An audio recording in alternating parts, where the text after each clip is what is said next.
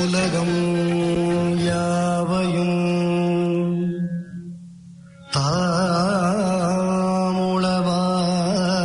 தாமுளவாக்கலும்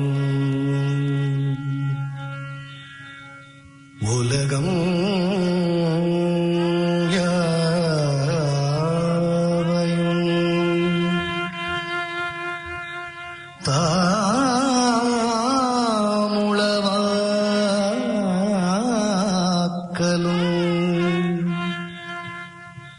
நிலை பெறுத்தலும் நீக்கலும்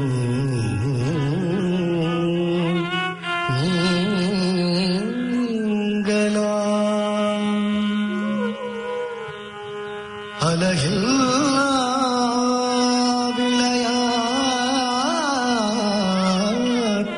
விளையாட்டுடையார் அலகில்லா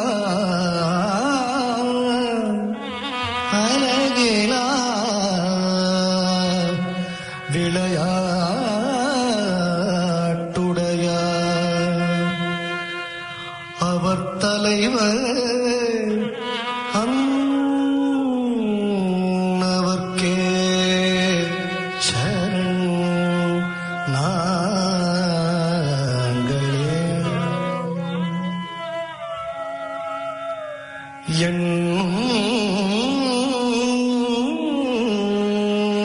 எழுத்தெல்லாம் என் ஏட்டிலே துலங்க வைத்து கண்ணும் கருத்துமா நற்கவிதை துவங்க வைத்தார்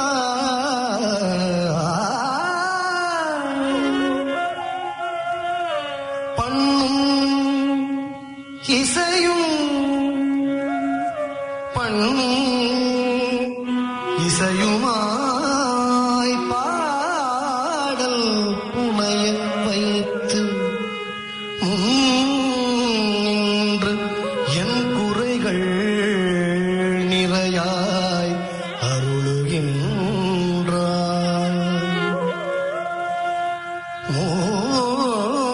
மூலவனே மூத்தவனே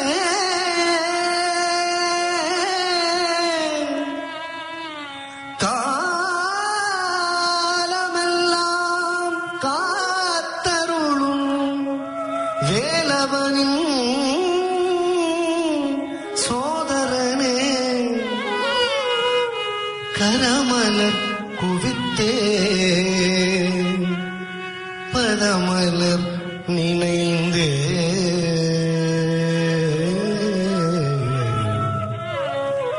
பதமலர் நினைந்தே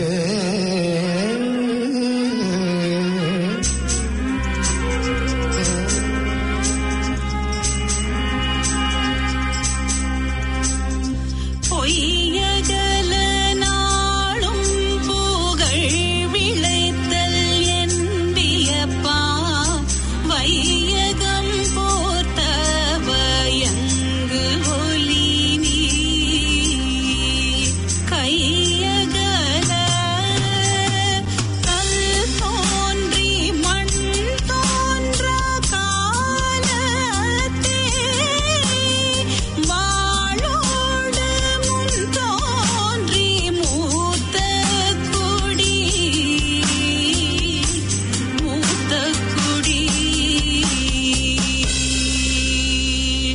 வணக்கம் தமிழ் நெஞ்சங்களே, வாழ்க வளமுடன்.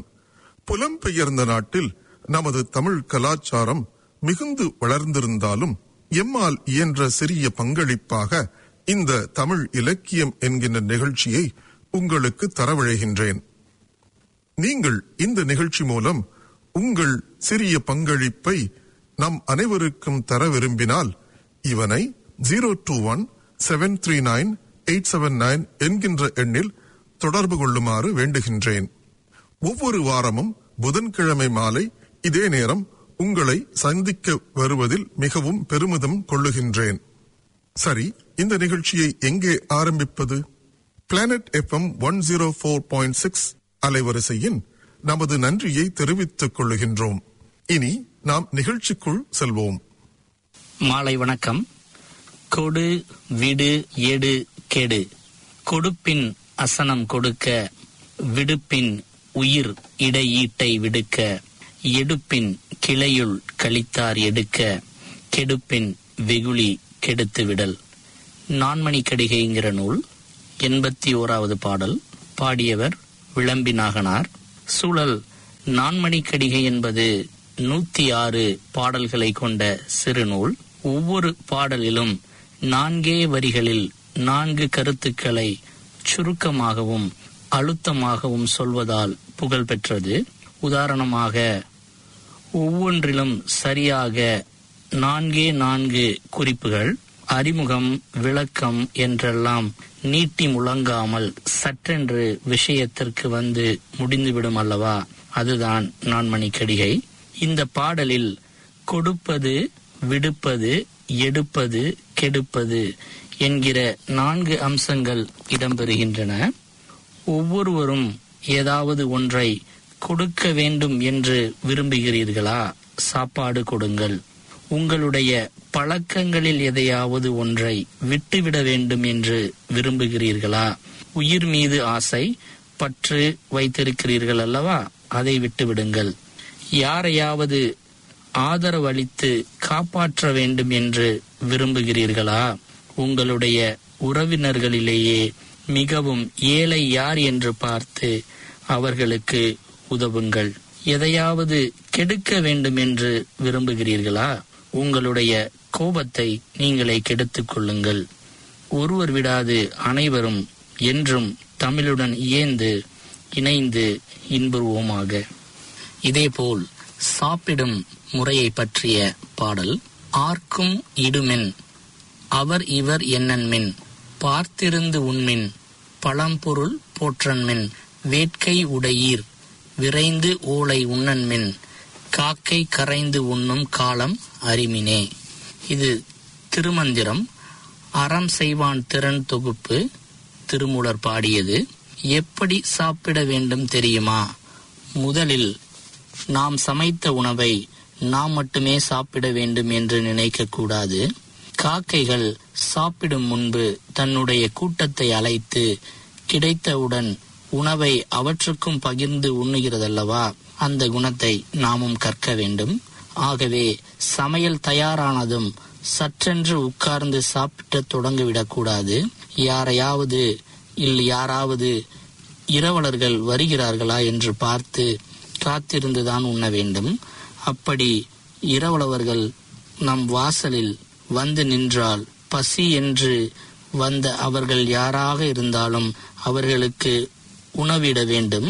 அவர் ஏழையா பணக்காரரா, முதியவரா இளையவரா, ஆணா பெண்ணா, எந்த மதத்தைச் சேர்ந்தவர் என்றெல்லாம் பேதம் பார்க்காமல் உணவை வழங்க வேண்டும். அடுத்து சாப்பாட்டை சரியான முறையில் சமைத்து அது கெட்டுப்போவதற்குள் சாப்பிட வேண்டும். பழைய வீணானவற்றை சாப்பிடுவது உடலுக்கு நல்லதல்ல. சில சமயங்களில் நாம் நிறைய பசியோடு வீட்டுக்கு வருவோம். உடனே பரபரவென்று அவசரமாக அள்ளி தின்னக்கூடாது. எத்தனை பசியாக இருப்பினும் நன்கு மென்று சாப்பிடுவதுதான் முறை. இதை ஒரு காப்பி உறிஞ்சும் உக்தியில் பொருள் கொள்வோமாக. ஆர்க்கும் இடுமின் அவர் இவர் என்னன்மின். ஆர்க்கும் அப்படின்னா யாருக்கும். அவர் பெரிய ஆள், பணக்காரர், பதவியில் இருப்பவர். இவர் ஏழை என்று பார்க்காமல் வருபவர். யாராக இருப்பினும் அவரை விருந்தினராகவே கருதி உணவிடுக. பார்த்திருந்து உண்மின் பழம்பொருள் போற்றன்மின். பழம்பொருள்னா பழமையான உணவு. விருந்தினர் வருகிறார்களா என பார்த்திருந்து, விருந்தினர்கள் உண்வதை பார்த்திருந்து, அவர்களுக்கு பின் உனக்கு பசி வரும் வரை பார்த்திருந்து உணவருந்து. ஊசி போன பழையதை அது எவ்வளவு சுவையுடையதாக இருந்திருப்பினும் போற்றி உண்ணாதே. வேட்கை உடையீர் விரைந்து ஓலை உண்ணன்மின். வேட்கைன்றது பசி, ஓலைன்றது காலதாமதமின்றி. பசி எவ்வளவுதான் மிகுந்திருந்தாலும் அல்லது முன்புள்ள பொருள் எவ்வளவுதான் மிகுந்த சுவையுடையதாக நாவில் நீர் வடிய வைப்பதாக இருந்தாலும் வேக வேகமாக உள்ளே தள்ளாதே. மெதுவாக மென்று உண். காக்கை கரைந்து உண்ணும் காலம் அறிமீனே. காக்கை கரையும் நேரம் பகிர்ந்துண்ண என்பதை அறிந்துகொள். ஆதலால் பகிர்ந்தே உண்.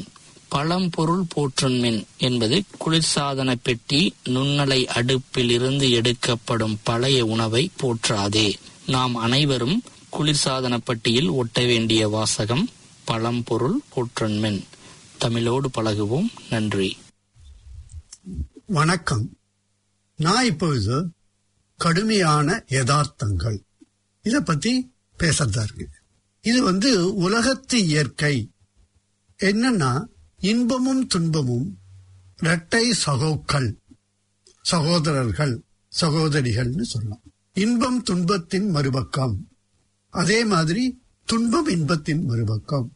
ரெண்டுமே சேர்ந்து வரும். துன்பம் அப்புறம் இன்பம். துன்பம் இருந்தா இன்பம் இருக்கும், இன்பம் இருந்தா துன்பம் இருக்கும். ரெண்டையும் பிரிக்க முடியாது. வாழ்க்கைங்கிறது இன்பம் துன்பம் சுகம் துக்கம் வெற்றி தோல்வி அனைத்தும் கலந்ததுதான் வாழ்க்கை.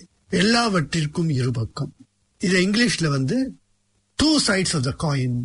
சில பேர் இன்பமும் துன்பமும் இரண்டு தோற்றங்கள்.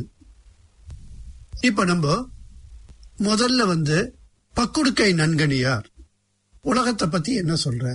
இவர்கள்லாம் பொய்யாமொழி புலவர்னு சொல்லலாம். திருவள்ளுவரோட சிறப்பு பெயரே பொய்யாமொழி புலவர். இவர்கள் உண்மையை ஒப்புக்கொள்கிறவர்கள். உலகம் சரியானது, குறைபாடற்றது அப்படி அவர்கள் சொல்வதில்லை. அதனாலதான் அவர்கள் எல்லாம் பொய்யாமொழி புலவர். மறைப்பதில்லை, எதையும் மறைப்பதில்லை. அவரோட 194வது புறநானூறு பாற்ற பார்ப்போம். ஓரில் நெய்தல் ஓரில் ஈர்ந்தன் முழவின் பாணி ததும்ப புணந்தோர் பூவணி அணிய பிரிந்தோர் பைதல் உண்கண் பணிவார் பூ உரைப்ப படைத்தோன் மன்ற பண்பிலாளன் இன்னாது அம்ம இவ்வுலகம் இனிய காண்க இதன் இயல்புணர்ந்தோரே.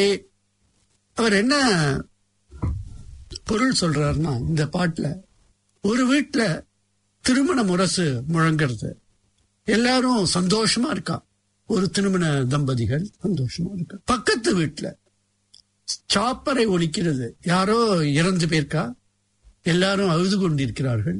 முற்றத்தில் மற்றவர்கள் எல்லாரும் அழுது கொண்டிருக்க கணவனை இழந்த பெண் கண்களில் நீர் வழிய துயரத்தோடு இருக்கிறார். வீடு முழுக்க ஒரே துயரம். அடுத்த வீட்டில் ஒரே இன்பம். பெண் புது கணவர் அடைந்ததை பத்தி சந்தோஷமா இருக்கா. ஏன் இப்படி வாழ்க்கை இருக்கிறது? எப்படி அவர் அத உண்மையை ஏற்றுக்கொண்டு எல்லாருக்கும் தோன்றிய கேள்விக்கு அவர் பதில் சொல்கிறார். இதை பார்க்கும்போது இவ்வுலகை படைத்தவன் நிச்சயம் பண்பு இல்லாதவனாகத்தான் இருக்க வேண்டும். இது ஒரு படைத்தவனை திட்டுறதுன்னு சொல்ல முடியாது. பட் வாழ்க்கை அப்படி இருக்கு, உலகம் அப்படி இருக்கு. என்னன்னா, ஒரு வாழ்க்கையில துன்ப நினைவுகள் நிலைத்து நிற்கின்றன. சில சமயம் இன்பு நினைவுகளை விரட்டி விடுகின்றன. அவர் அதுக்கு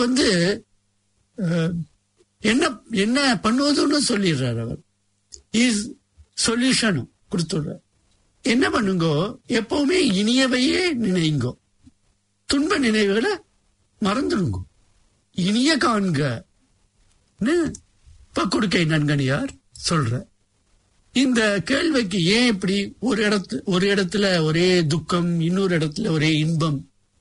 சில அறிஞர்களோடது என்னன்னா, தெரியவில்லை. ஏனென்று தெரியவில்லை. அறிவுக்கு எட்டியது, தெரியாத ஒன்று, முன் தெரிந்திராத ஒன்று, யாருக்குமே முன்னாடியும் தெரியல. சில அறிஞர்கள் அறிந்து உபயோகம் இல்லை. இப்பொழுது சூரிய மண்டலம் அது மில்லியன் வருஷத்துக்கு அப்புறம் அழிஞ்சு போயிடும் தெரியும். நமக்கு உபயோகம் கிடையாது. நம்மளால இன்னொரு சூரியனை உண்டாக்க முடியாது. இதுதான் அறிந்து உபயோகம் இல்லை. ஏன் இப்படி இருக்கிறதுங்கிறதுக்கு ஊர் விதி, நற்பேரு, அதிர்ஷ்டம், அதிர்ஷ்டம் தமிழ்ல இதெல்லாம் பார்த்தா ஆங்கிலத்துல டெஸ்டினி, ஃபேட், லக் எல்லாம் இப்ப திருவள்ளுவர் என்ன சொல்றாருன்னு பார்ப்போம். அதை பத்தி திருவள்ளுவர் ஊழியல்னு ஒரு அதிகாரம், டெஸ்டினிய பத்தி அவர் என்னன்னா பார்க்கறது இருவேறு உலகத்து இயற்கை திருவேறு தெல்லியராதலும் வேறு. 374வது குறள். இயற்கையோட இருவேறு உலகத்து இயற்கை, ஆங்கிலத்தில் சொன்னா 2 types of world. சில பேருக்கு செல்வம் கிடைக்கிறது, சில பேருக்கு அறிவு கிடைக்கிறது. அத என்ன சொல்லுவா, புலவர்கள்லாம் எப்பவுமே ஏழ்மையில இருக்கா, சரஸ்வதி இருக்கிற இடத்துல லக்ஷ்மி இருக்கிறது இல்ல. இதுதான் அவரும்.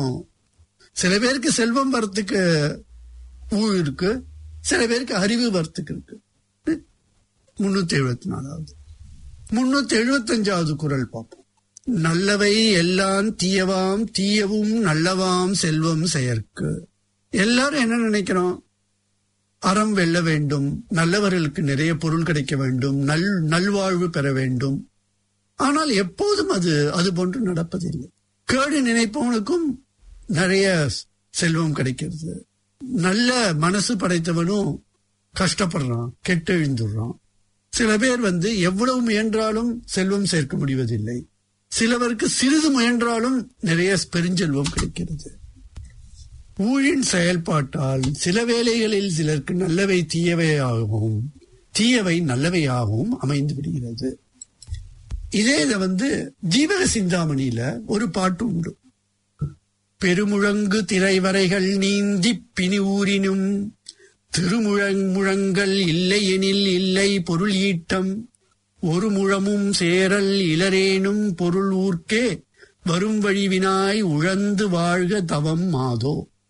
பெரிய கடல்களை கடந்து மலைகளை தாண்டி வெளிநாடுகளுக்கு சென்று பணம் சேர்க்கணும்னு போவார்கள், ஆனால் பொருள் சேர்வதில்லை. சிலப்பதிகாரம் மணிமேகலை அந்த காலத்துல கடல் வணிகம் ரொம்ப சிறப்பா இருந்தது. அதனால்தான் கோவலன் கண்ணகி கதையில 2 பேரும் வணிகர்கள் கடல் கடந்து போகும். மணிமேகலையும் அது மாதிரி மணிமேகலா தீவுக்கு போனா. இதெல்லாம் அப்போ தமிழ் வார்த்தை திரைகடல் ஓடியும் திரவியம் தேடு. சும்மா ஒரு இடத்துல உட்காரணும்னு அவசியம் இல்ல, கடல் தாண்டி போ. இது அவர் சொல்ற, அவனுக்கு கிடைக்கிறது இல்ல. வீட்டை விட்டு வெளியே செல்லாமல் ஒரு முழம் கூட அவனுக்கு செல்வம் நிறைய வீடு தேடி வருது. கெட்ட காலம் இருந்தா நல்லவனுக்கும் பணம் வராது, நல்லது பண்ணாலும் தீயதாயிடும், நல்ல காலம் வந்தா தப்பு பண்ணாலும் நல்லதாயிடும். இதற்கு பல கதைகள் உண்டு. கெடுதல் பண்ணணும்னு நினைப்பா, அது நல்லதா முடியும். அதே மாதிரி ஒருத்தன் நல்லது பண்ணணும்னு நினைப்பான், கெடுதல் முடியும். அப்புறம் இன்னொரு குறள்ல இத சில இடத்துல குறளோட அர்த்தத்தை கடவுள்னு வச்சுப்பா, இறைவன் வச்சுப்பா. பட் குறள்ல ஒன்னும் சொல்லல. 376வது குறள். பரியினும் ஆகவாம் பாலல்ல ஊய்த்து சொரியினும் போகாதம. இறைவனோட அருள் இல்லாவிடில் எவ்வளவு பொருள் வந்தாலும் அதை உன்னால் காப்பாற்ற முடியாது, காப்பாற்ற முயன்றாலும் நிற்காது. சில சமயங்கள்ல ஊரிய பொருளை தூக்கி எறிஞ்சாலும் அது திரும்பி வந்துவிடும். இதற்கு ஒரு திருவள்ளுவரோட நெருங்கிய நண்பர் ஏலேரசிங்கன்னு ஒரு கதை சொல்லுவான்.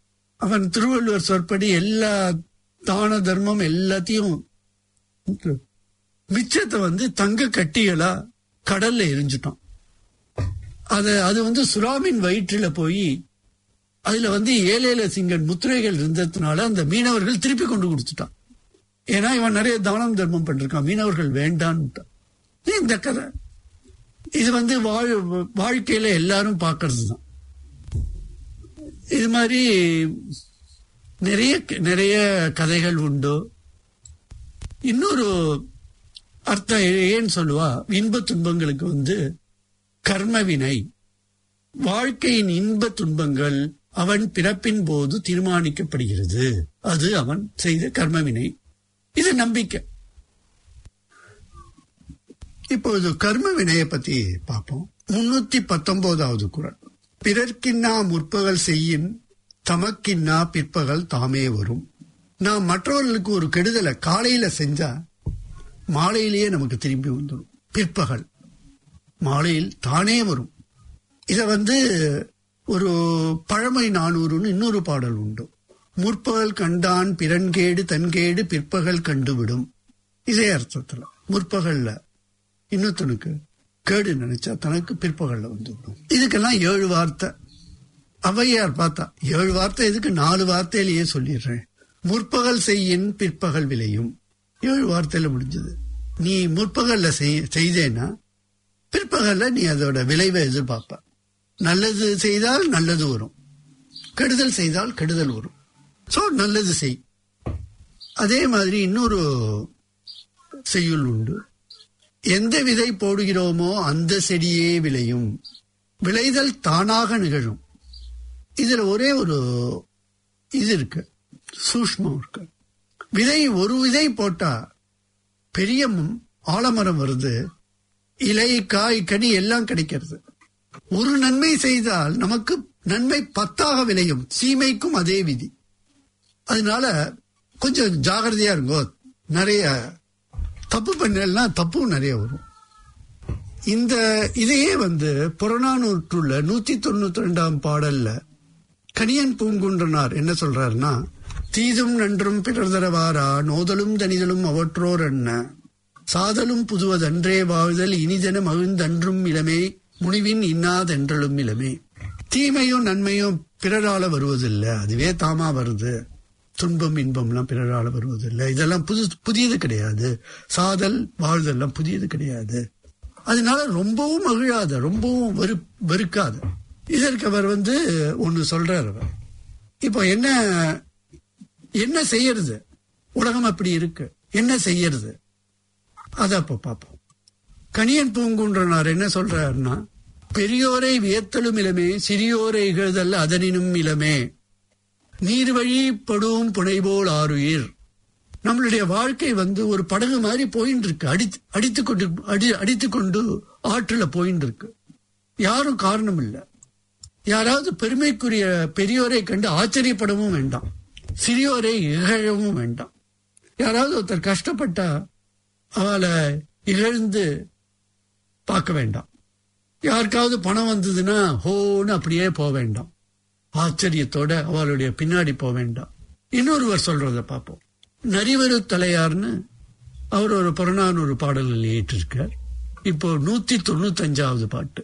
பல்சான்றீரே பல்சான்றீரே கயல்முள் அன்ன நரைமுதிர் திரைகவுள் பயனில் மூப்பின் பல்சான்றீரே கணிச்சி கூர்ம்படை கடுந்திரல் ஒருவன் பிணிக்குங்காலை இறங்குவீர் மாதோ நல்லது செய்தல் ஆற்றீர் ஆயினும் அல்லது செய்தல் ஓம்புமீன் அதுதான் எல்லோரும் ஓப்பது அன்றியும் நல்லாற்றுப்படும் நெறிமாறதுவே.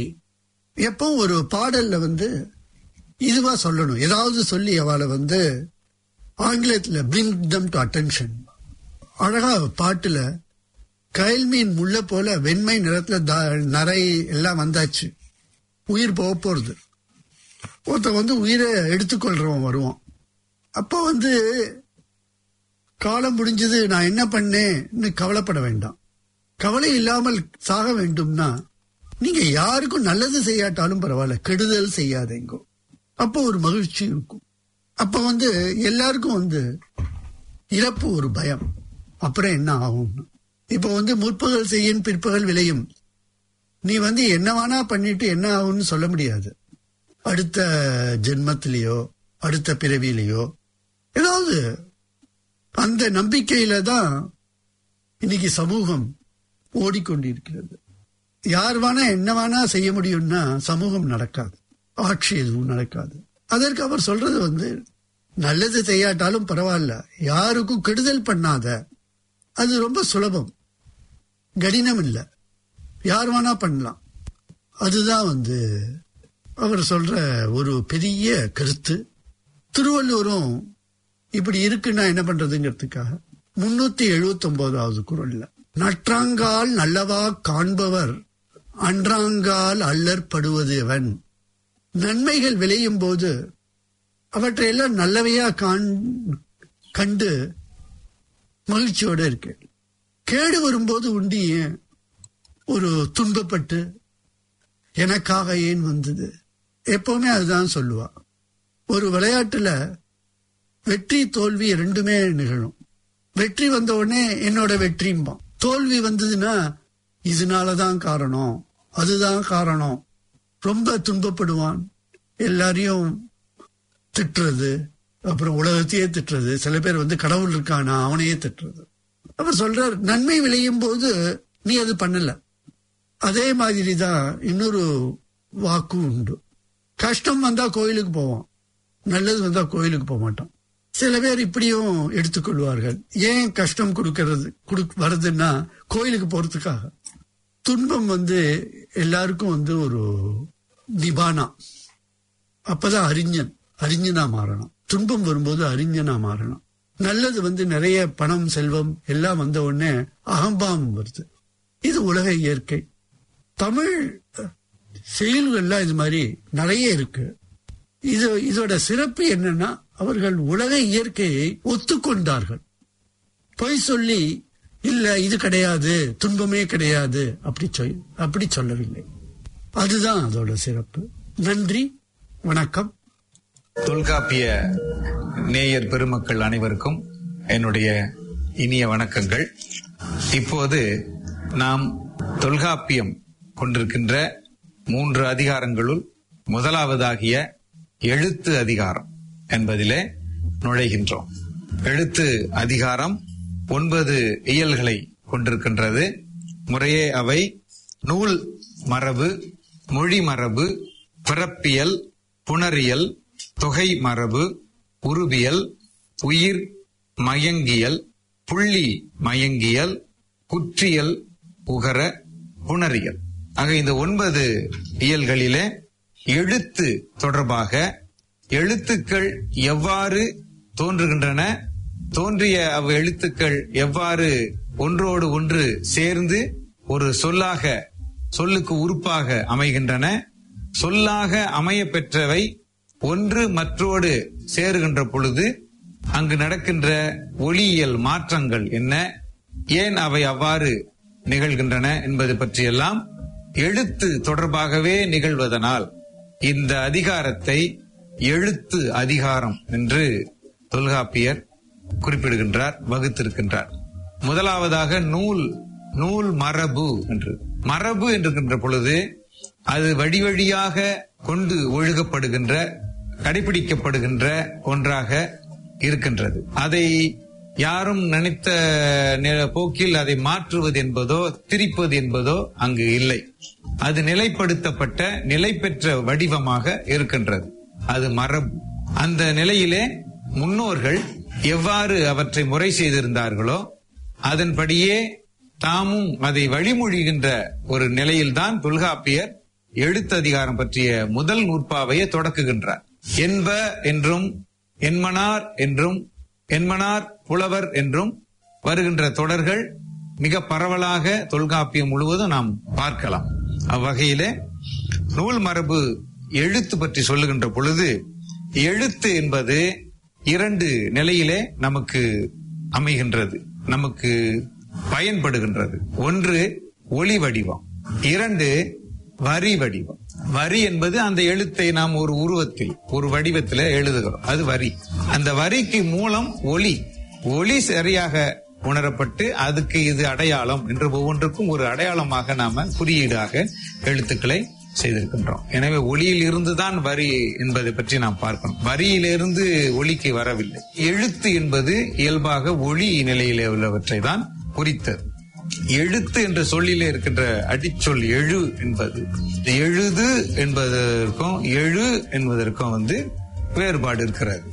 எழு என்றால் தோன்று என்ற பொருள், எழுது என்றால் தோன்று என்றோ தோற்று என்ற பொருள் அல்ல. எழுது என்கிறது வரை, படமாக ஓவியமாக வரை என்ற பொருள் தான் எழுது. ஓவியம் எழுதுதல், படம் எழுதுதல், மடல் எழுதுதல் என்று சொல்லுவோம். அதே போல மடல் வரைதல், ஓவியம் வரைதல், படம் வரைதல் என்று சொல்லுவோம். ஆகினாலே வரை என்கிற இந்த சொல்லே வரி என்ற சொல்லுக்கும் உறவுள்ள சொல்லா இருக்கிறது. அது எழுது என்ற பொருளிலே வரை என்பது இருக்கிறது. வரி என்கிறது எழுத்து வடிவப்படுத்தப்பட்டது, உருவப்படுத்தப்பட்டது என்ற நிலையிலே வருகிறது. அப்போ வரி என்றது எழுது ஓவியம் என்ற நிலையிலே, வரை என்று சொன்ன நிலையிலே நாம் அதை பார்க்க வேண்டும். முதலிலே உள்ள ஒளி வடிவத்துக்கு தொடர்பாக எழுத்து என்கிற அந்த சொல் ஒளி நிலையிலே தான் அது பொருளை காட்டுகிறது. எங்கே எந்த ஒளி எப்படி பிறக்கிறது என்று ஆராய்ந்தால் எல்லாவற்றையும் 2 வகையிலே அடக்குகின்றார் தொல்காப்பியர். ஒன்று உயிர், இன்னொன்று மெய். வழக்கத்திலே உயிர் எழுத்து என்றும் மெய் எழுத்து என்றும் நாம் சொல்லி வருகின்றோம். உயிர் எழுத்து என்று சொல்லப்படுகின்றவை நம்முடைய உடம்பிற்கு உள்ளே இருந்து வெளிப்படுகின்ற காற்று, வாயின் வழியாக வருகின்ற அந்த ஒலிகளை எழுப்பி வருகின்ற காற்றானது எவ்விடத்திலும் தடைபடாம் அப்படியே நேராக வெளியே வருகின்றது, வெளிப்படுகிறது. அவ்வகையான எழுத்துக்கள்லாம் உயிர் எழுத்துக்கள் என்றும் பொதுவாக. உள்ளே இருந்து எழுந்து வருகின்ற அந்த காற்றானது வாயின் உறுப்புகள், தொண்டை, அப்புறம் மூக்கு, இது போன்ற இடங்களிலே அது தங்கியோ தடைப்பட்டோ பொருந்தியோ இப்படி வெவ்வேறு வினைகளிலே அது நின்று வருகிறது, தடைப்பட்டு வருகிறது. அப்படி வருகின்றவை எல்லாம் பொதுவாக மெய்யெழுத்து என்று பிரிக்கப்பட்டிருக்கின்றன. இந்த மெய்யெழுத்துக்கள்ல கடைசி எழுத்து தன்னகரம், இன்னு, 2 சுழி இன் என்று நம்ம பேச்சிலே வழக்கமாக குறிப்பிட்டுக் கொள்வோம். உயிரெழுத்துக்கள்ல முதலிலே தொடங்குவது அ என்ற எழுத்து. இப்போ உயிர் தொடக்கம் அ என்ற எழுத்திலே, மெய்களின் முடிவு இன் என்ற எழுத்திலே, இந்த 2ஐயும் சேர்த்து ஒரே நூற்பாவில கொண்டாந்து அடக்கி தொல்காப்பியர் முதல் நூற்பாவை உருவாக்கி இருக்கிறார். அதன்படி அவர் எழுத்துக்கள் சொல்லுகின்ற பொழுது எழுத்தெனப்படுப அகர முதல் நகர இருவாய், அகரம் என்ற உயிரெழுத்துல முதல்ல வருகிற ஆ தொடங்கி நகர இருவாய் 2 சுழி இன் என்று சொன்னோமே, அந்த மெய் எழுத்துக்கள கடைசி எழுத்த முடிகிற இன் முடிய இருவாய்னா இறுதியாக முப்பகுது என்ப. இன்றைக்கு 30 என்று சொல்லுகிறோம். தொல்காப்பியர் காலத்திலே தமிழ் எழுத்து வழக்கில முப்பகுது என்று அதை சொல்லியிருக்கிறார்கள். முப்பகுது என்ற அந்த எண்ணிக்கை உயிர் 12ம் மெய் 18ம் சேர 30 ஆகும். அங்க துல்லியமா சொல்லிட்டார். எங்கே தொடங்கி எங்கே முடியுது தமிழ் எழுத்துக்கள், இது அடிப்படையான எழுத்துக்கள். அவை மொத்தம் 30. அந்த எண்ணிக்கையில 30 வந்திருக்கிற இந்த எழுத்துக்கள் தான் அடிப்படையான எழுத்துக்கள். ஆகையினால் அவை முதல் எழுத்து என்று அறிஞர்களாலே தெளிவாக அது மறு பெயரீடு செய்யப்பட்டிருக்கிறது. அந்த 30 எழுத்து போக இந்த எழுத்துக்களை சார்ந்து எழுகின்ற ஒலிகள் இருக்கின்றன. 3 ஒலிகள் இருக்கின்றன. சார்பு ஒலிகள் அவை, சார்பு எழுத்துக்கள் அவை. அந்த அடிப்படையில சார்ந்து வரல் மரபின் 3 அலங்கடையே, 3 தெரிகிறது. அலங்கடையேனா அல்லாத விடத்து, கடைனா இடம். அவை அல்லாத விடத்து. எது அல்லாத விடத்து? இந்த 3ம் அல்லாத விடத்து 30. இந்த 3ம் சேர்த்தால் 33 என்று சொல்லுகின்றார். அப்ப அது என்ன? அந்த 3 முதல் எழுத்து 30, மேல் அவர் சொன்ன சார்ந்து வரல் மரபின் 3 அலங்கடையே அப்படின்னு சொல்றது என்ன என்றது அடுத்து சொல்லுகிறார். அவைதாம் எவை? சார்ந்து வரபின் மரபில் சொல்லப்படுகின்ற அந்த சார்பெழுத்து 3 என்ன என்றால், குற்றியல் இகரம் 1, குற்றியல் உகரம் 2, ஆயுதம் 3. குற்றியல் இகரம், குற்றியல் உகரம், ஆயுதம் என்ற முப்பாற் புள்ளியும் எழுத்தோர் அன்ன. அவையும் எழுத்து என்று நான் முன்னே சொன்னேனே 30 எழுத்துக்கள் என்று, அவையும் அந்த எழுத்துக்களை போன்றவை அப்படின்னா சொல்றார். அந்த எழுத்துக்கள்ல அவை சார்ந்து இருப்பவை தவிர தனித்தன்மையாக அவை இருப்பதில்லை. அதனாலதான் சார்புனால சார்பு எழுத்து அது 3. குற்றியல் இகரம், குற்றியல் உகரம், ஆயுதம். ஆயுதம் என்பது நமக்கு இன்றைக்கு தெரியும். 3 புள்ளிகள், முப்பார் புள்ளி என்று 3 புள்ளிகள் வைத்து இன்றைக்கு அந்த எழுத்து அடையாளப்படுத்தப்பட்டிருக்கிறது. தனி வடிவம் அதுக்கு இருக்கிறது. குற்றியல் உகரத்துக்கு தனியாக வடிவம் கிடையாது. குற்றியல் இகரத்துக்கும் தனியா வடிவம் கிடையாது. இந்த குற்றியல் இகரம், குற்றியல் உகரம் என்ற 2லும் குற்றியல் உகரத்தின் அடிப்படையில இருந்து நாம் குற்றியல் இகரத்தை அறிய வேண்டும். அவன் முதல்ல குற்றியல் உகரம் தெரிஞ்சுக்குவோம். குற்று என்றது குறுகிய, குறைந்து ஒலிக்கும் உகரம். இந்த ஒலிகளுக்கெல்லாம் அளவு சொல்லப்பட்டிருக்கிறது, மாத்திரை என்று. அதை பிறகு விரிவாக பார்க்கலாம். அவற்றுக்கு இயல்பாக நாம் அறிந்திருக்கின்ற நிலையில குறில் என்ற எழுத்து எல்லாமே ஒரு மாத்திரை உள்ளவை. நெடில் என சொல்லப்பட்டவை எல்லாம் 2 மாத்திரை உள்ளவை. மெய் என சொல்லப்பட்ட இந்த புள்ளி எழுத்துக்கள் அனைத்தும் அரை மாத்திரை உள்ளவை. அப்ப இந்த எழுத்துக்கள்ல மிச்சமாக நம்ம சொன்ன இந்த சார்பு எழுத்துக்கள் இருக்க, இவற்றுக்கும் மாத்திரை இருக்கு. ஆனா அவை வருகின்ற இடத்தை பொறுத்து அது குறையும். உகரம்தான் குறுகிய உகரம், புரில் உகரம். ஆனால் அது தன் இயல்பான மாத்திரை அளவில் இல்லாமல் குறைந்து ஒலிக்கும். அந்த மாத்திரை அளவு குறைந்து ஒலிக்கிறதுனாலதான் அதை குற்று இயல் உகரம் என்று சொல்லுகின்றார்கள். அதே போல இந்த குற்றியல் உகரத்துல முடியும் சொற்கள் பாக்கு, பாட்டு, பற்று, பந்து, மருந்து, அரசு, இப்படி இதெல்லாம் இந்த கசட தபர என்று நாம் அறிந்திருக்கின்ற அனுபவத்திலிருந்து நான் உங்களுக்கு அதை முதலில் சொல்ல தொடர்பு படுத்துகின்றேன். கசட தபர என்ற வல்லின எழுத்துக்கள் இருக்கின்றன. அவற்றை உகர வரிசையிலிருந்து எடுத்து பார்த்தோம் என்றால் கொசுடு, துபுரு என்று 6 எழுத்துக்கள் உகர வரிசையிலே நமக்கு கிடைக்கும். இந்த 6 உகரங்கள் கிடைக்கும். அந்த 6 உகரம் மட்டும்தான் குற்றியல் உகரம். எங்கே அந்த குற்றியல் உகரம்? அது ஒரு சொல்லுக்கு கடைசியில வருகின்ற பொழுதுதான் அது குறைந்து ஒலிக்கும். எடுத்த எடுப்பிலே முதல்ல அப்படி ஒலிப்பது இல்லை. ஆக கடைசியில வருகின்ற அவை குற்றியல் உகரம். நான் சொன்ன இந்த எடுத்துக்காட்டா சில சொற்களை சொன்னேன். அவற்றெல்லாம் கடைசியில் இந்த எழுத்துக்கள் இருப்பதை நீங்கள் பார்க்கலாம். அவை இரண்டாவதாக முதல் சொல்லாக ஒரு சொல் இருக்கிறது. அந்த சொல்லின் கடைசியிலே குற்றியல் உகரம் இருக்கிறது. இன்னொரு சொல்லோடு அது சேரப்போகிறது.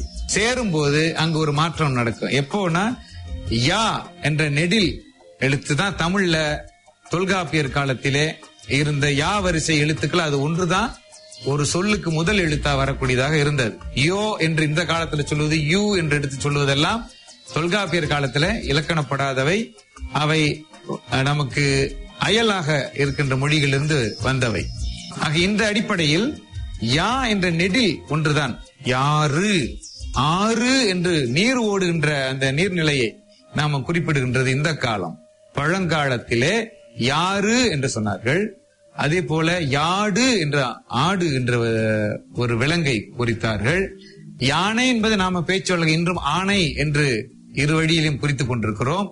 யாழ் என்கின்ற இசைக்கருவி இருந்திருக்கிறது. இவையெல்லாம் யா என்ற நெடில் எழுத்திலே தொடங்கும்.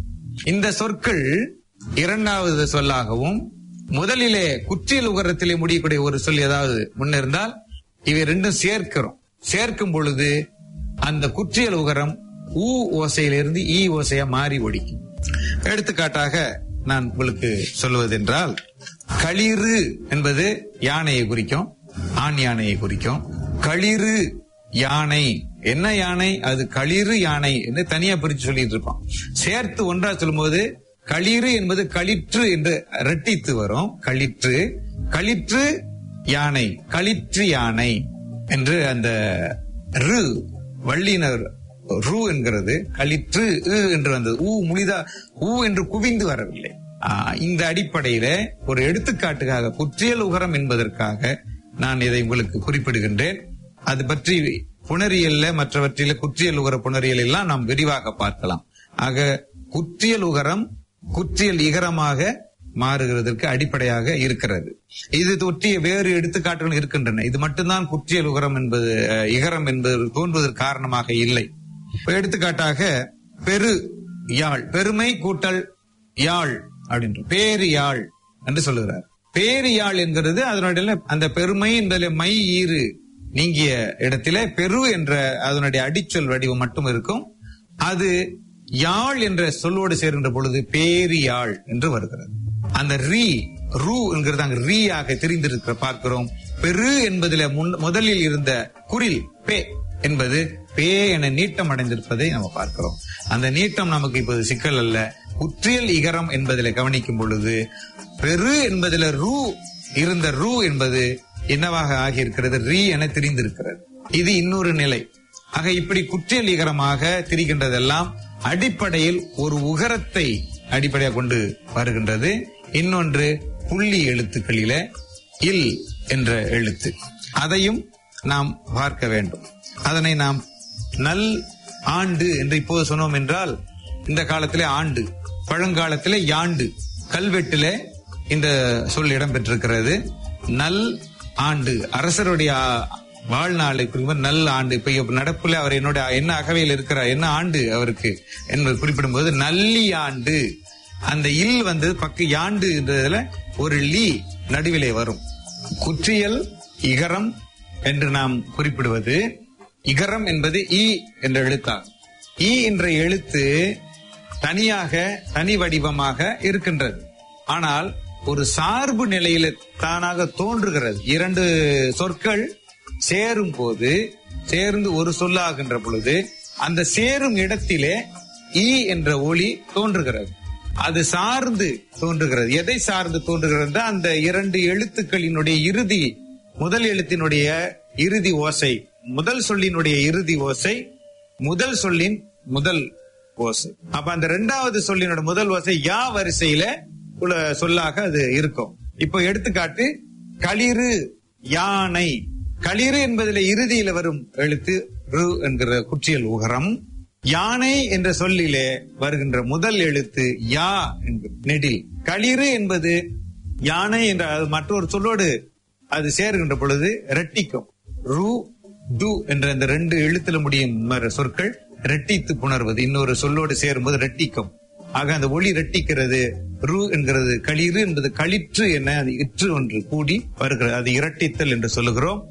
அதிலே இருக்கின்ற ரு என்கிறது யா என்ற ஒளியினுடைய தாக்கத்தினால் ரு யான்றது அந்த களிற்று யானை. களிற்று யானை நிறுத்தாமல் ஒரே வீச்சிலே நாம் கூறுகின்ற பொழுது அது ரீ என்று திரிகிறது. குற்றியல் உகரம் குற்றியல் இகரமாக மாறி வருகிறதை நாம் அறியலாம். களிற்று யானை, களிற்று யானை. இப்போது இன்னொரு எடுத்துக்காட்டு, குற்றியல் உகரம் தவிர்த்து மெய்யெழுத்துக்கள்ல இல் இர் என்பவை அவ்வாறு ஒரு திரிப்புக்கு குற்றியல் இகரம் தோன்றுவதற்கு வாய்ப்பாக இருக்கின்றன. இதை முன்னோர்கள் எழுதியிருக்கின்ற, படைத்திருக்கின்ற நூல்கள், இலக்கியங்கள், மக்கள் வழக்கு கூட சில நிலைகள்ல அதுக்கு சான்றாக இருக்கின்றது.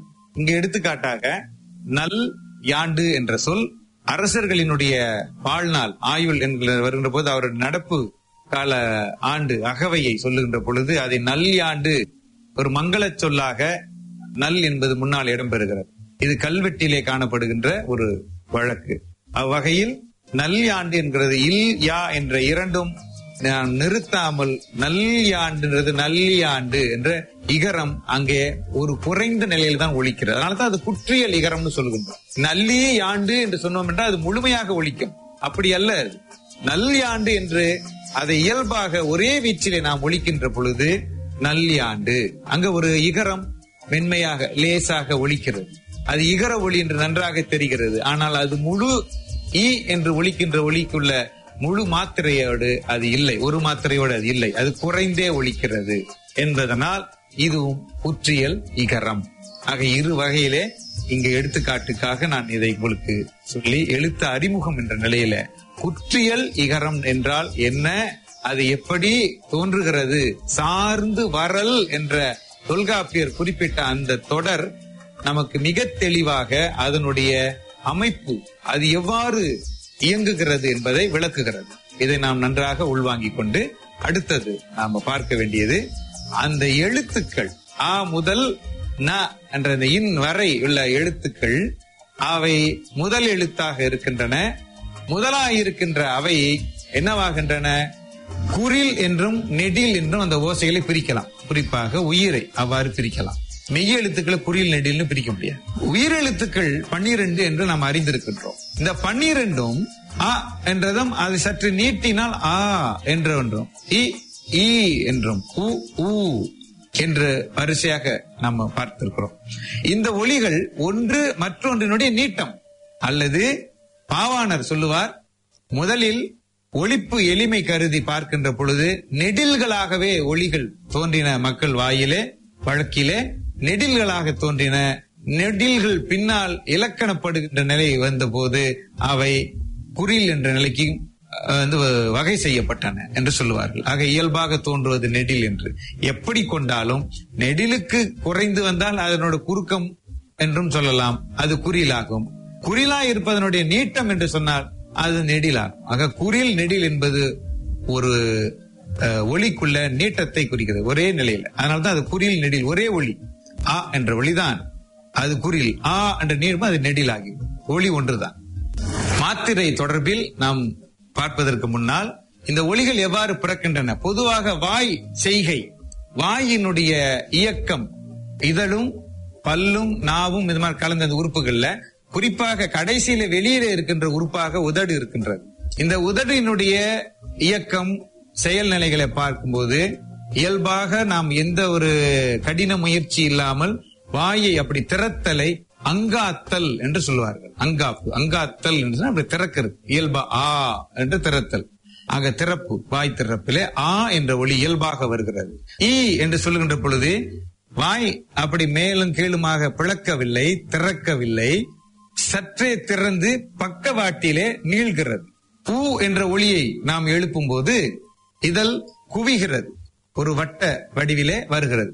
ஊ இதிலே ஊ என்ற ஒளியை நீட்டினால் கொஞ்சம் அல்லது கொஞ்சம் விரித்து வாய் வட்டத்தை ஊ என்கின்ற பொழுது வாய் குவிகிறது, இதழ் குவிகிறது. குவிந்த அந்த குவி நிலையிலே சற்று விரித்தால் அது ஓ ஆகும். ஊ ஓ என்று வரும். ஒன்றுக்கொன்று அவை தொடர்புள்ளவை. அதே போல ஈ என்ற ஒளியோடு தொடர்புள்ள ஒளி ஏ என்பதாகும். அதனால்தான் இலை என்று சொல்லுவதை பேச்சு வழக்கிலே இலை என்றும், இதே போல மற்ற பல சொற்களையும் நாம் சொல்லிக் கொண்டிருக்கின்றோம். இரண்டு உயிரெழுத்துக்கள், இது ஒன்று மற்றொன்றினுடைய மாற்றம் விரிவு. இன்னொன்று இரண்டு உயிர் ஒளிகள் சேருகின்ற பொழுது அதை புணர்தல், புணர் ஒளி என்று சொல்லுகிறார்கள். ஒளி இரண்டும் உயிர் ஒளிதான், ஒன்றோடு ஒன்று சேரும் போது அதை புணர் ஒளின்னு சொல்றோம். அப்படி இரண்டு ஒளிகள் இருக்கு. அப்படி ஆ இ என்ற இரண்டு ஒளிகள் இவை சேருகின்ற நிலையில ஐ என்ற ஒரு புணர் ஒளி உண்டாகிறது. ஒரே ஒளி நெடில் ஐ ஐ என்று கிடையாது. ஆ ஆ என்று சொல்லலாம், ஐ ஐ என்று கிடையாது.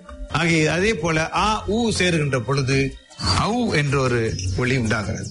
இந்த ஔ என்பதற்கும் ஐ என்பதற்கும் நெருக்கம் உள்ள ஒளி எழுத்துக்களாக யகர ஒற்று யா புள்ளி வைக்கிறோமே, அதை கொண்டு சிலர் சொல்லுகிறார்கள் ஒரு தொடர்பு. தொல்காப்பியர் இதை 12 என்று தெளிவா சொல்லிட்டார். நம்முடைய சான்றோர்கள் தொல்காப்பியருக்கும் மிக முற்பட்டவர்கள்.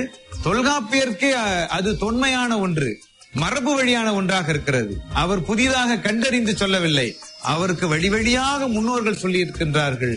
அந்த மரபு தவறாமல் வந்தனால் தான் நூல் மரபு என்று அதுக்கு தலைப்பு இட்டு அந்த எழுத்துக்களினுடைய மூலத்தை அவர் விளக்கி இருக்கின்றார். இப்படி ஒரு விளக்கம், இப்படி ஒரு தெளிவு வேறு எந்த எழுத்து முறைக்கும் கிடையாது. யாரும் அப்படி இந்த அளவில் ஆராய்ச்சி செய்து அதை பிரித்து மூலத்திலே அந்த ஒளி எப்படி தோன்றுகிறது, தடைப்பட்டு வருகிறது, தடைப்படாமல் வருகிறது என்று நாம 2 நிலையில சுருக்கமா வைத்துக் கொண்டால், அப்படி ஒரு அடிப்படையில இதை எவ்வளவு உள்நோக்கி ஆராய்ந்திருப்பார்கள். எங்கே எழுந்து எங்கே வந்து பொருந்தி எப்படி இறுதியாக வெளியாகிறது, வெளிப்படுகிறது என்பதெல்லாம் நுனித்து நோக்கி இருக்கிறார்கள். எப்படிப்பட்ட ஆய்வு என்பதை நாம் பார்க்க வேண்டும், மிக அறிவியல் முறையிலே. அதனால்தான் தமிழ் இலக்கணம் அறிவியல் முறைப்பட்டது, ஆய்வு நடத்தி நிறுவப்பட்டது. சில அன்பர்கள் நினைக்கிறார்கள் ஐ என்ற ஒளியும் ஐ என சொல்லப்படுகின்ற இந்த ஒளியும் ஒன்றுதான். இன்னும் சிலர் இதை போலி என்று நாம் அறிகின்றோம். போலி என்ற ஒரு பிரிவிலே இது விளக்கப்படுகிறது. ஐ என்பதை விளங்கிக் கொள்வதை விட ஔ என்பது விளங்கிக் கொள்ள இன்னும் எளிமையாக இருக்கும். நம்முடைய ஒலிப்பு அனுபவத்திலே, பட்டறிவிலே நாம் பார்க்கலாம். ஔ என்று சொல்லுகின்ற பொழுது வாய் குவிகிறது, நேராக இந்த காற்று உயிர் ஒலிகள் தடையின்றி வெளிப்படும் என்கின்ற அந்த அடிப்படையில் நோக்குங்கள் ஔ என்பது வந்து விடுகிறது. ஆனால் அவ் என்பது இவ் என்னும் ஒளி பல், மேல் பல், கீழ் உதடு, இதழிலே தொடுகிறது, லேசா பற்றுகிறது, ஒட்டுகிறது. இவ் என்று நான் அது ஒலிக்கு அப்பதான் அது இவ் என்ற அந்த ஒளி கிடைக்கும், வகர ஒளியினுடைய இது கிடைக்கிறது. அப்ப அவ் என்கின்ற பொழுது இவ் என்னும் மெய் ஒளி அங்கு தடைப்பட்டு இவ் என்று வெளிப்படுகிறது, அவ் என்று வருகிறது. நன்றாக தெரிகிறது, அது இருவேறு ஒளிகளினுடைய கூட்டணும் தனித்தனியாகவே தெரிகிறது. ஆனா ஔ என்கிற பொழுது அது ஒரே ஒளியாக, ஆனா உண்மையில் 2 உயிர் ஒளிகள் கலந்து வந்தாலும் அந்த ஔ என்னும் ஒளி உயிர் ஒளி என்பதற்கு மற்ற உயிரெழுத்துக்களுக்கு என்ன காரணத்தை கொண்டு உயிரெழுத்து என்று பெயரிட்டார்களோ அதே காரணத்தை கொண்டு ஔ என்னும் ஒளிக்கும் நாம் பெயரிட முடியும். முத்தமிழ் காவலர் டி.ஆ.பி. விஸ்வநாதம் அவர்கள் மிக சுவையான ஒரு செய்தியை இதன் தொடர்பிலே அவருடைய உரையிலே குறிப்பிட்டிருக்கின்றார்கள். ஔவை என்று எழுதுகிறோம். ஔவை என்று எழுதுகின்ற பொழுது ஔவண்ணா இட்டு நாம் எழுதுகின்ற போது ஔவை, ஔவையார், ஔவை பெருமாட்டி, ஔவை மூதாட்டி என்று எழுதலாம். ஔவை பாட்டி என்றும் சொல்லலாம். ஒரு நகைச்சுவைக்காக சொல்லப்பட்டது. இது வேறு வகையில் எடுத்துக் கொள்ளப்படக்கூடாது. அப்படிதான் சில பேருக்கு உரைக்கிறது. ஆகையினால் அவர்கள் பாணியிலே சென்று ஒரு சான்றாண்மை மிக்க முத்தமிழ் காவலர் எடுத்துக்காட்டை சொல்லியிருப்பார் என்றால் நீங்கள் எண்ணிக்கொள்ள வேண்டும். ஔவை பாட்டி முதல் சொல். இரண்டாவது ஔவை பாட்டி என்றுதான் ஒலிக்கணும். ஒளி முறை பிசகாமல் ஒலிக்கணும் என்றால் அப்படிதான் ஒலிக்க வேண்டும். இரண்டாவது ஔவை பாட்டின் வரும்போது அவு என்பது அங்கே, அவு, அது, அவள் என்ற அந்த சுட்டெழுத்து நிலையில வருகிறது. அவு என்று வருகிறது. அப்போ அவு வைப்பாட்டி என்றதாக அது பொருள்பட்டு விடும். ஆகையினாலே இந்த இரண்டு ஒலிக்கு இடையிலையும் அவை பொருளை எவ்வாறு நமக்கு வேறுபட செய்து விடுகின்றன என்பதை உணர்த்துவதற்கு முத்தமிழ் காவலர் அவர்கள் இதை எடுத்துக்காட்டினார்கள். ஆகிய ஔவை பாட்டி என்று ஒலிப்பதற்கும் அவ்வை பாட்டி என்று ஒலிப்பதற்கும் நுனித்து பார்க்காத நிலையில மேலோட்டமாக பார்க்கும்போது இரண்டும் ஒன்று போல தோன்றும். ஆனால் சரியாக நுணுகி பார்த்தால், ஒளி முறையை ஒட்டி ஒழுங்காக சென்று சொல்லி பார்த்தால், ஔவை பாட்டி என்கிற பொழுது அது தப்பான பொருள், விரும்பத்தகாத பொருளை ஔவை பாட்டி என்ற மூல சொல்லுக்கு அது தருகிறது. அது பொருத்தமில்லை. எனவே உயிர் ஒலிக்கும் மெய் ஒலிக்கும் உள்ள வேறுபாடு தெரியாமல் ஏன் தமிழிலே இந்த ரெண்டு எழுத்து தேவையில்லை என்று எழுத்து சீர்திருத்தம் என்ற ஒரு நிலையிலே சிலர் கருத்துரைத்தார்கள். அவர்களுக்கு பதிலளிக்க வேண்டும் என்கின்ற நிலையிலே தான் முத்தமிழ் காவலர் இப்படி சற்று இறங்கியும் வந்து சொன்னார்கள். அவ் என்பது வேறு, ஔ என்பது வேறு என்பதை உணர வேண்டும். அதே வகையில் தான் ஐ என்கிற ஒளியும் ஐ ஐ என்று ஐ, ஐயா, ஐயா, ஐ என்ற இந்த பின்னணியில அது வருகின்ற நிலையம். இந்த யகர ஒளி உயிருக்கும் மெய்க்கும் இடைப்பட்ட ஒளியாகத்தான் இருக்கிறது. அது இடைப்பட்ட ஒளிதான். முற்றிலும் அதை அரை உயிர் என்று கூட சொல்லுவார்கள். செமி வாவல் என்ற மாதிரி அதை சொல்லுவார்கள். அந்த அடிப்படையில இந்த இரண்டும் புணரொலிகள். உயிரெழுத்து ஆ தொடங்கி ஔ வரை 12 என்பதை தொல்காப்பியர் சொல்லியிருக்கிறார். என்னன்னு சொல்லுகின்றார்? அதை ஔகார இருவாய் பன்னீர் எழுத்தும் உயிர் என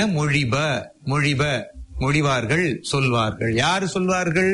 மொழிதல் என்றால் தமிழ் இன்னொன்னு சொல்ல ஆட்சி பண்றதுல இந்த சான்றோர்கள் இடத்துல ரொம்ப கவனித்து நாம் கற்றுக்கொள்ள வேண்டியது இருக்கிறது. மொழிதல் என்றால் திருத்தமாக, பிழையில்லாமல், பிசகு இல்லாமல், செப்பமாக சொல்வதுதான் மொழி என்று சொல்வார்கள். அந்த அடிப்படையிலே மொழிதல் என்கிற பொழுது மொழிவார்கள், சொல்வார்கள், சான்றோர்கள் என்று தொல்காப்பியர் சொல்றார். ஔகார இருவாய் பன்னீர் எழுத்தும், ஔகாரம் இறுதியாக வருகின்ற 12 எழுத்துக்களும் உயிர் எழுத்துக்கள் அல்லது சுருக்கமாக உயிர் என குறிப்பிடப்படும் என்று சொல்லுகின்றார். இந்த எழுத்துக்கள் குறில், நெடில் என்று 2 வகைப்படுகின்றன. அந்த வேறுபாட்டை அறிவதற்கு மாத்திரை என்ற ஒரு கணக்கினை சொல்லுகின்றார். அப்போ நாம மெய்யெழுத்து என்று பார்க்கின்ற பொழுது நகர இருவாய் என்று சொல்லுகிறார்.